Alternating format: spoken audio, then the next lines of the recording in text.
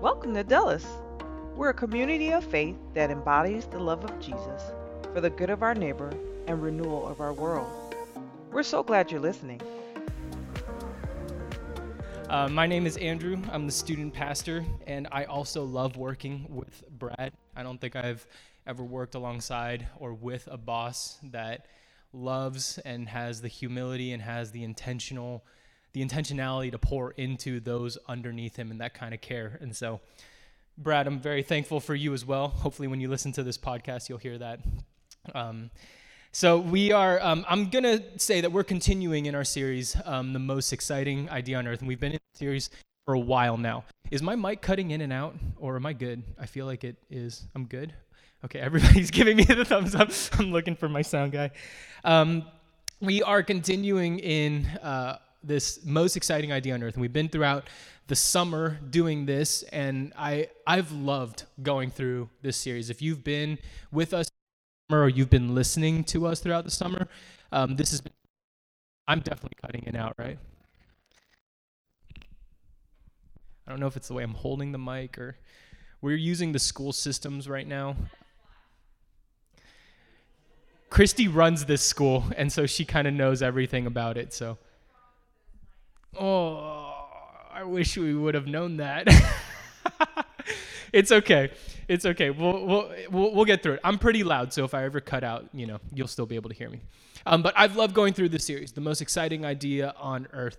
There have been things, I believe that I've been a follower of Jesus for a while, and there are things that even in this series that are eye-opening to me, that are profound to me, that really stick out, and not just like as reminders, but as like, oh, I've never pictured or looked at Jesus that way, or his love, or his grace.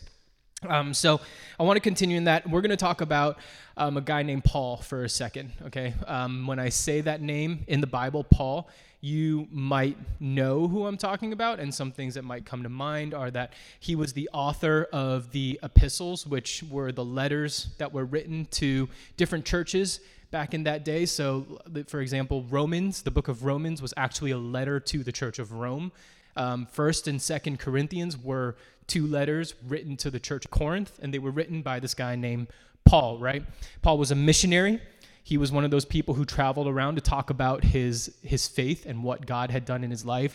He was an early church leader. In the book of Acts, when we see the first church come to fruition, Paul is one of those people who's helping to lead the way in that charge. The word apostle is linked to his name, the Apostle Paul. And some believe that he was a martyr, meaning that he died for his faith. And we're not exactly sure, how he died, but that is one of the things that we believe. So there's Paul, right? But you can't talk about Paul, or oftentimes you can talk about Paul without talking about Saul. And sometimes we do that a lot. We like to just focus on Paul. We like to focus on the church leader, the guy who did everything good and things like that, right? But Paul had a past. Paul had a past as a guy named Saul. Now, Saul was part of the Sanhedrin, which was the group that was part of putting Jesus to death on the cross. So some of the words, if someone said Saul back in the day, back in this time of the Bible, people would have been like, oh, that's the guy who hates Christians. That's the guy who hates followers of Jesus. That's the guy who persecutes the church. That's the guy who murders people. That's the guy who is violent and destructive. Those were the words that were associated with Saul back in that day. It's interesting. We're not exactly sure about this, but there's a chance that Saul was present in some of these meetings where the Sanhedrin and the Pharisees, this Jewish elite religious group, where they were challenging Jesus or where they were trying to trap Jesus. Whenever you read the Bible and you read about the Pharisees or the Sanhedrin trying to ensnare Jesus with their words and stuff, there's maybe a likelihood that Paul was there. Definitely some of Saul's friends were there. They were present. So Saul, back in that day, was not the best guy. He was not the nicest guy. But despite all those things, he went on to become one of the most well-known and influential leaders of the church, of our faith.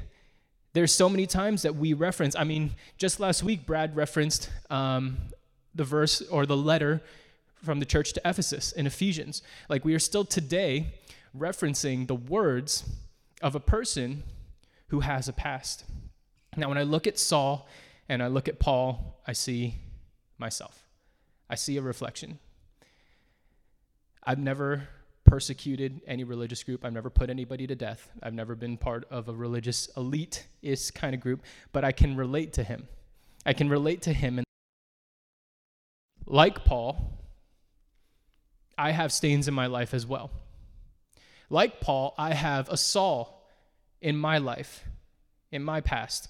Lies, hypocrisy, broken trust, decisions that were prideful and self-absorbed, and only really thought of and done thinking of myself. And it may not be exactly the same, but I'm willing to bet that as I'm talking about this, some of you guys are also recalling maybe some Saul periods in your life, some Saul moments in your life, some Saul decisions, choices and seasons that you regret, that you're not proud of. And part of the most exciting idea on earth that we've been talking about is that God devised a rescue plan for those choices. And that he sent his son, Jesus, to pay the penalty for all those decisions, for all those choices, for all those seasons that we regret, that were dirty, broken, and messed up. The most exciting idea on earth is that Jesus paid the price for all of those for us. And we have the opportunity to accept that. We have the opportunity to accept that forgiveness, every single one of them, past, present, and future. Jesus, his death on the cross, gave us a way to be able not to be ensnared by those things. Now that's amazing and exciting, Jesus. But what about the decisions, right? What about that past? What about that Saul past? I get I'm forgiven for them, but what happens to them now? So when I was younger, I started competitively swimming when I was about 8 years old. At the time when I was swimming, the measurement of a good swimmer was getting a JO cut, which is a junior Olympic cut. It sounds a lot better than what it actually is. It's actually not that impressive, but that was like kind of the first stepping stone to say like, okay, you can get into competitive swimming when I was 8. And unfortunately, in the mile. And so, yeah, some of you guys are laughing maybe because you know, but distance swimmers have to put in probably an extra 30 minutes of practice time every single time, because the way that you get better at distance is endurance. And the way you get better at endurance is you just do more of the most repetitive stuff over and over again at a consistent pace, right? But 8 years old, I started competitively swimming, and then so I went in, started doing like an hour-long practice every single day, and then that changed into like a 2-hour long practice as I got better, to a 1-hour morning practice, and then a 2-hour nighttime practice, and then as I got better, it was a 2-hour morning practice into a 3-hour night practice, right? So like it just kept progressing. I just kept swimming more and more and more, and I was a talented swimmer. I'm not trying to be prideful. My mom always said that if I had actually worked hard and actually applied myself, that I could have gone somewhere with swimming. So Mom, if you're listening to this podcast, I'm really sorry, because I ended up going to like a local university, and she always talks about how I could have used swimming. Anyways, swam throughout high school. At 18 years old, I was swimming my last race at States in Florida. And I got out of the pool, and I went to my coach, and I said, "See you, never again." I walked away, and I never swam again. Okay, so 10 years of my life. 10 years of my life, I said to my coach, "I'm not swimming anymore." I wanted to quit for such a long time, and I walked away. I did the math on like how much time I spent in the water, according to like all these different like tiers of swimming. I spent about 15% of my year in the water in hours. 15% of my year was spent in the water. And so it's a big part of my past. Like when you think of 10 years and you think of like all the hours that I put into it, and now like it's just in the past, I put a lot of time into it. There was a lot in my past. But if I meet somebody today and say, "Hey, my name's Andrew. I'm a swimmer, or I used to be a swimmer, I don't say that because it doesn't play a role in my identity today. Despite how much time, despite how big of a part of my past it is, it plays no part in my identity today. And the same is true of our mistakes and our shortcomings, the decisions that we've made that are in our past. They may play a really big role in your life, more than 15%. It may even be like 100% of your past is regret. 100% of your past are decisions that you wish you did not make. 100% of your past is pain that you've caused other people. It does not mean that it plays a role in identifying who you are. Hide it, or we should never acknowledge it. We should talk about it. I feel like it's when I get loud, that's when it like cuts out. Is anybody else feeling that? Maybe if I talk softly. Paul is vocal about his past. He talks about his past assault. Paul says, I persecuted this way. And that way is a capital W because it's talking about the way of Jesus, arresting and putting both men and women in jail, as the high priest and the whole council of elders can testify about me. Do we have that on the screen? Sorry, that verse, Acts 22. This is Paul explaining as Saul, this is what I did. This is part of my past. This is after he had his encounter with Jesus, after he had his renewal, after Jesus took his life and turned it around. He's still vocal about the way that he used to live his life. Later on in one of his letters, the church of Galatia, in Galatians 1, verse 13, he says, for you have heard about my former way of life in Judaism. I intensely persecuted God's church and tried to destroy it. Persecuted and tried to destroy it. So this isn't just a guy who like was on social media and was like, I hate Christians, like they're so annoying. He was actively participating in plots and things that was trying to take down the church. Okay, so this is the intensity of the kind of person Saul was. These are the kind of stains that Paul has, or Saul has in his life. Something in one of his second letters to the Corinthians is something called, he references a thorn in his flesh. Chapter 12, verse 7 through 9, it says, therefore, so that I would not exalt myself, a thorn in the flesh is given to me, of Satan to torment me so that I would not exalt myself. Concerning this, I pleaded with the Lord 3 times that it would leave me. But he said to me, my grace is sufficient for you, for my power is perfected in weakness. It's been debated by scholars and theologians what the thorn is, what that thorn in the flesh is. And I think Paul was ambiguous for a reason. And I'm going to make a non-PhD theologian assumption about this thorn in the flesh. This is a personal guess from my own personal experience. I think that Paul's thorn in his life. Did everybody hear that? I think that Paul's thorn is the memory of his past actions in his past life. And operating under that assumption, that belief, we can draw 2 conclusions. The first is that the memories of your mistakes that you have made are not from God. The memories of your mistakes that you've made, they are not from God. Because Paul says here, he says, a thorn in the flesh was given to me, a messenger of Satan. So it is not from God. There are days where my mistakes haunt me. And there are days where my mistakes haunt the people that I've hurt. And you probably know what I'm talking about. The memory of something that you did, the memory of something that you said, the memory of a way that you acted is recalled and is remembered, and it sits heavy. And it feels like it's right. It feels like it's happening all over again. It feels weighing heavy on your heart. It feels very current. And those days are hard for me. Those days are probably even harder for the ones that I've hurt. It's hard for everybody. Those memories of the past. Only half of forgive and forget feels like it could ever be a reality. And that's not to the fault of the people that we've hurt. If you've hurt somebody in your life and they haven't forgotten, it's actually a safety mechanism. It's something that is there for them to not be hurt again.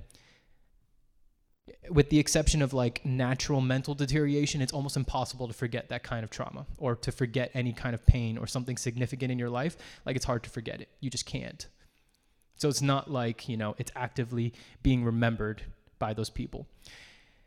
I know that it's happened for me where the people that I've hurt have expressed, again, even though it's in the past, have expressed how it has hurt them.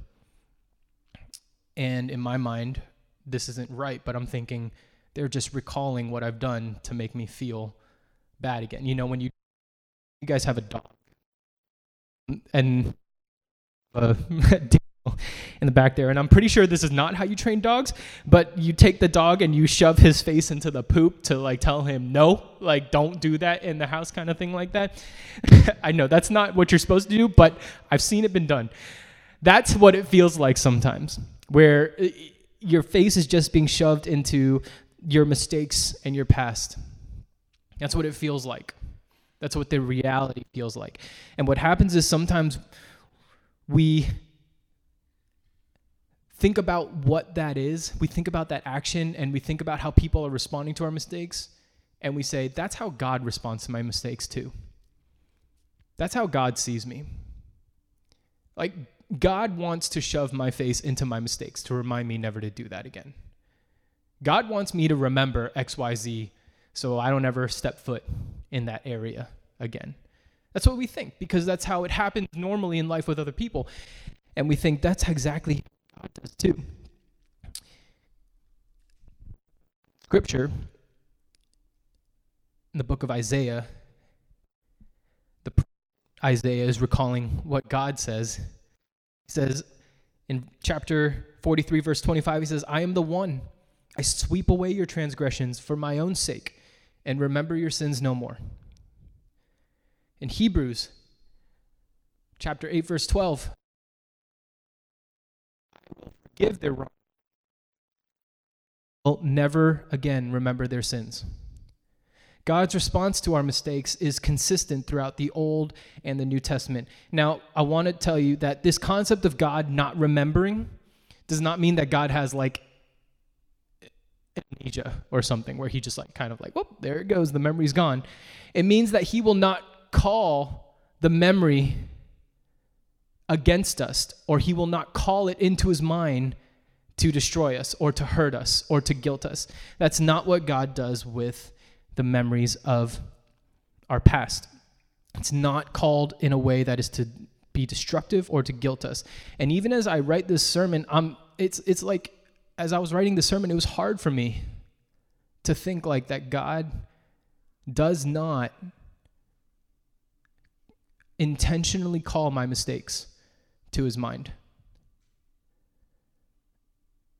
It was hard for me to believe that God does not have this active thought process when he thinks about me. When God sees me, he does not see my mistakes. When God sees me, he does not think about my mistakes. He sees his son. He sees the punishment that was supposed to be for me, but not put on him. And lucky for you and me, our ability to not understand how that works, how God like knows everything, but then doesn't call our mistakes forward, does not make it any less true. It doesn't change how true it is. However, the enemy, he's a master liar. Remember in the Garden of Eden, we talked about this a little while ago. The enemy used what God had said as a way to lead Adam and Eve into temptation. He didn't even have to make up his own thing. Like, the enemy didn't have to go up to Adam and Eve and be like, hey, I have this proposition for you. If you do this, like, you'll actually become like, he doesn't even have to make anything up. He just takes what is already there, what's already been said, and twists it in a way to make it seem like, oh, yeah, that's believable. He did the same thing with Jesus. Jesus didn't fall into temptation like Adam and Eve, but he did the same thing with Jesus. He told him, hey, Jesus, jump off of this cliff, man, because the Bible says that if you jump off, the angels are going to catch you. He used the Bible. And so what Satan does, what the enemy does, is not that he makes up new things in your mind to make you feel guilty and to make you feel shame. He takes what's pre-existing already and twists it. He twists it and he makes it feel a little bit more real in that day. He makes it feel like it's a little bit more part of your identity in that day. He takes everything that's existing and just makes it current, makes it feel current for us.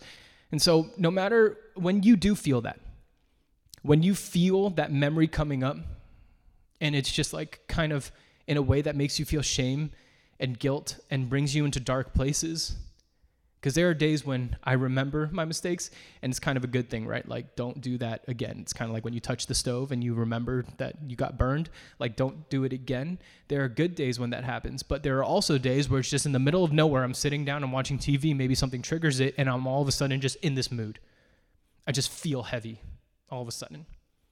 When it's those days, when it's those seasons, when it's those kind of things, be confident and know that it's not from God. The second thing that we can draw from this is our greatest mistakes are also the greatest opportunities for God. Our greatest mistakes are also the greatest opportunities for God. To clarify, I'm not saying go and do horrible things to give God opportunities, to give God great opportunities. God does not need you or I to display the power of his grace and renewal and forgiveness. But when we're weak, when we have the decisions, we can be confident knowing that we can bring those things to Jesus and that something amazing can be done with it. You think about it this way. How many of you guys have stain remover like on hand or in your house? All the moms are like, yup. I have stain remover in my backpack right there. So how many of you guys, once you bought the stain remover, also bought some red wine and just kind of dripped it all over just to be able to use the stain remover? Nobody, right? Nobody does that. You don't buy stain remover as a license or as a reason to go around staining things, right? It's kind of the same thing. Something amazing and incredible with our past mistakes, with our hurts, with our pains, with our crappy choices. I don't know if I can say that. With our really bad choices, it doesn't mean that we're able to just go continue doing it. So what opportunity does God have with our mistakes? A while back, I was able to talk to someone who, they were struggling with pride. Came up to me and we were having lunch and they talked about, I'm struggling with pride. I was, as this person explained their situation and like what they were going through and all the different like, actions or words or thoughts that they've taken, I was like, oh yeah, I remember that too in my life. Oh yeah, I get that. I understand that. No, I totally, yeah, I understand what you're saying. And as this person talked, the more I recognized my mistakes in this person's life. The opportunity that God has, or the opportunity that is presented when we have these downfalls, is that we are able to be a display, a platform for what could happen or what is possible, despite the fact that we've made certain decisions. I would not have been able to talk to this person or understand if I didn't also myself struggle with pride. Just kind of like, how if someone came up to me and said, hey, I'm a serial killer, like I probably wouldn't be able to relate to a lot of the stuff that they're talking about.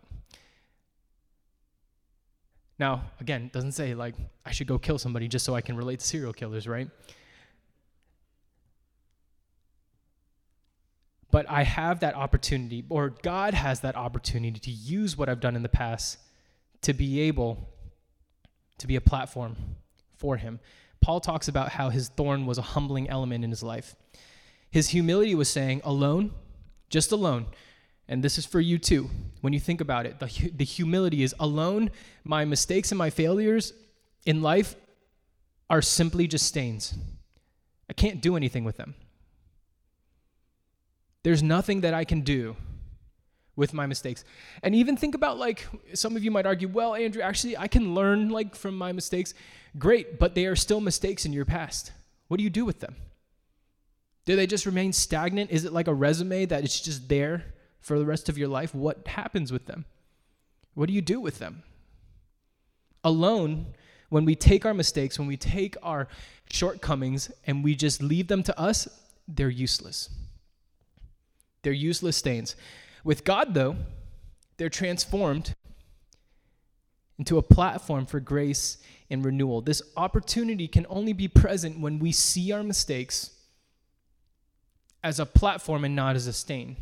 And again, also not having that license to keep doing it over and over again. But when it does happen and we do make a mistake, what we have to do is we have to look at, the only way that God can do anything with our mistakes is when we look at them and say, this is a platform for God to be a testament of what he can do with broken, what he can do. You may learn a lesson from a stained shirt, right?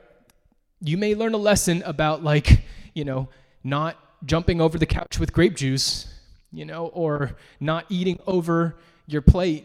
You may learn a lesson, but if you have the stain on the shirt and you don't remove the stain, it's just like, oh yeah, that's a story. Yeah, I didn't do that one time. But imagine what happens when it's Jesus is you have that same shirt that used to have a stain and there's no stain anymore. And you can tell people, actually, this shirt, I had like a huge stain going down the half of it. But I used stain remover and got it out. That's a testament to what? Not to you, not to your mistake, but to the power of the stain remover. And the same thing is true with Jesus. And the only way that opportunity becomes real is when we are transparent, when we're honest about the fact that I'm not perfect. I've made those mistakes before too. I've done the things that you're talking about. I've said the things that you've said. But look at the clean shirt. This is what Jesus can do with that. This is how Jesus can work through that. Part of the most exciting idea on earth is that when we realize that we can't do anything with our past mistakes, when we can't use it for anything, we come to a place where God can do everything with our mistakes, where God can do anything with our mistakes, where he can make our mistakes a platform for love, for renewal, and for grace. So don't let your past mistakes be useless stains and just painful memories. Because for a lot of us, that's what they are just right now. They're just marks in our life that we don't want to talk about. They're periods in our life that we're ashamed of. They're choices in our life that we feel guilty about. Part of forgiveness is allowing God to use those in a way that can speak and show love and renewal for other people. On earth is that bringing those things to Jesus allows him to transform them, the ugly and the dirty and the broken, into something beautiful for those around us, for our family, for our friends. And so that's part of the most exciting idea on earth that I have to talk about today, is that your mistakes don't just have to remain your mistakes and just stains and regrets. That through Jesus, bringing them to Jesus and allowing people to see how Jesus has worked in those things can actually be life-saving for them, can actually make the biggest difference in their life. So bring those things to Jesus and don't let them just remain stains in your life. Jesus, thank you for that reality that Not only do you forgive us for our past, but you actually use our past as well for good, for renewal, for love in other people's lives and in our own lives. Help us be confident knowing that our mistakes, that we've been forgiven for them and that you can use them. You can use them to transform our lives, and you can use them to transform other people's lives. Help us be humble and transparent.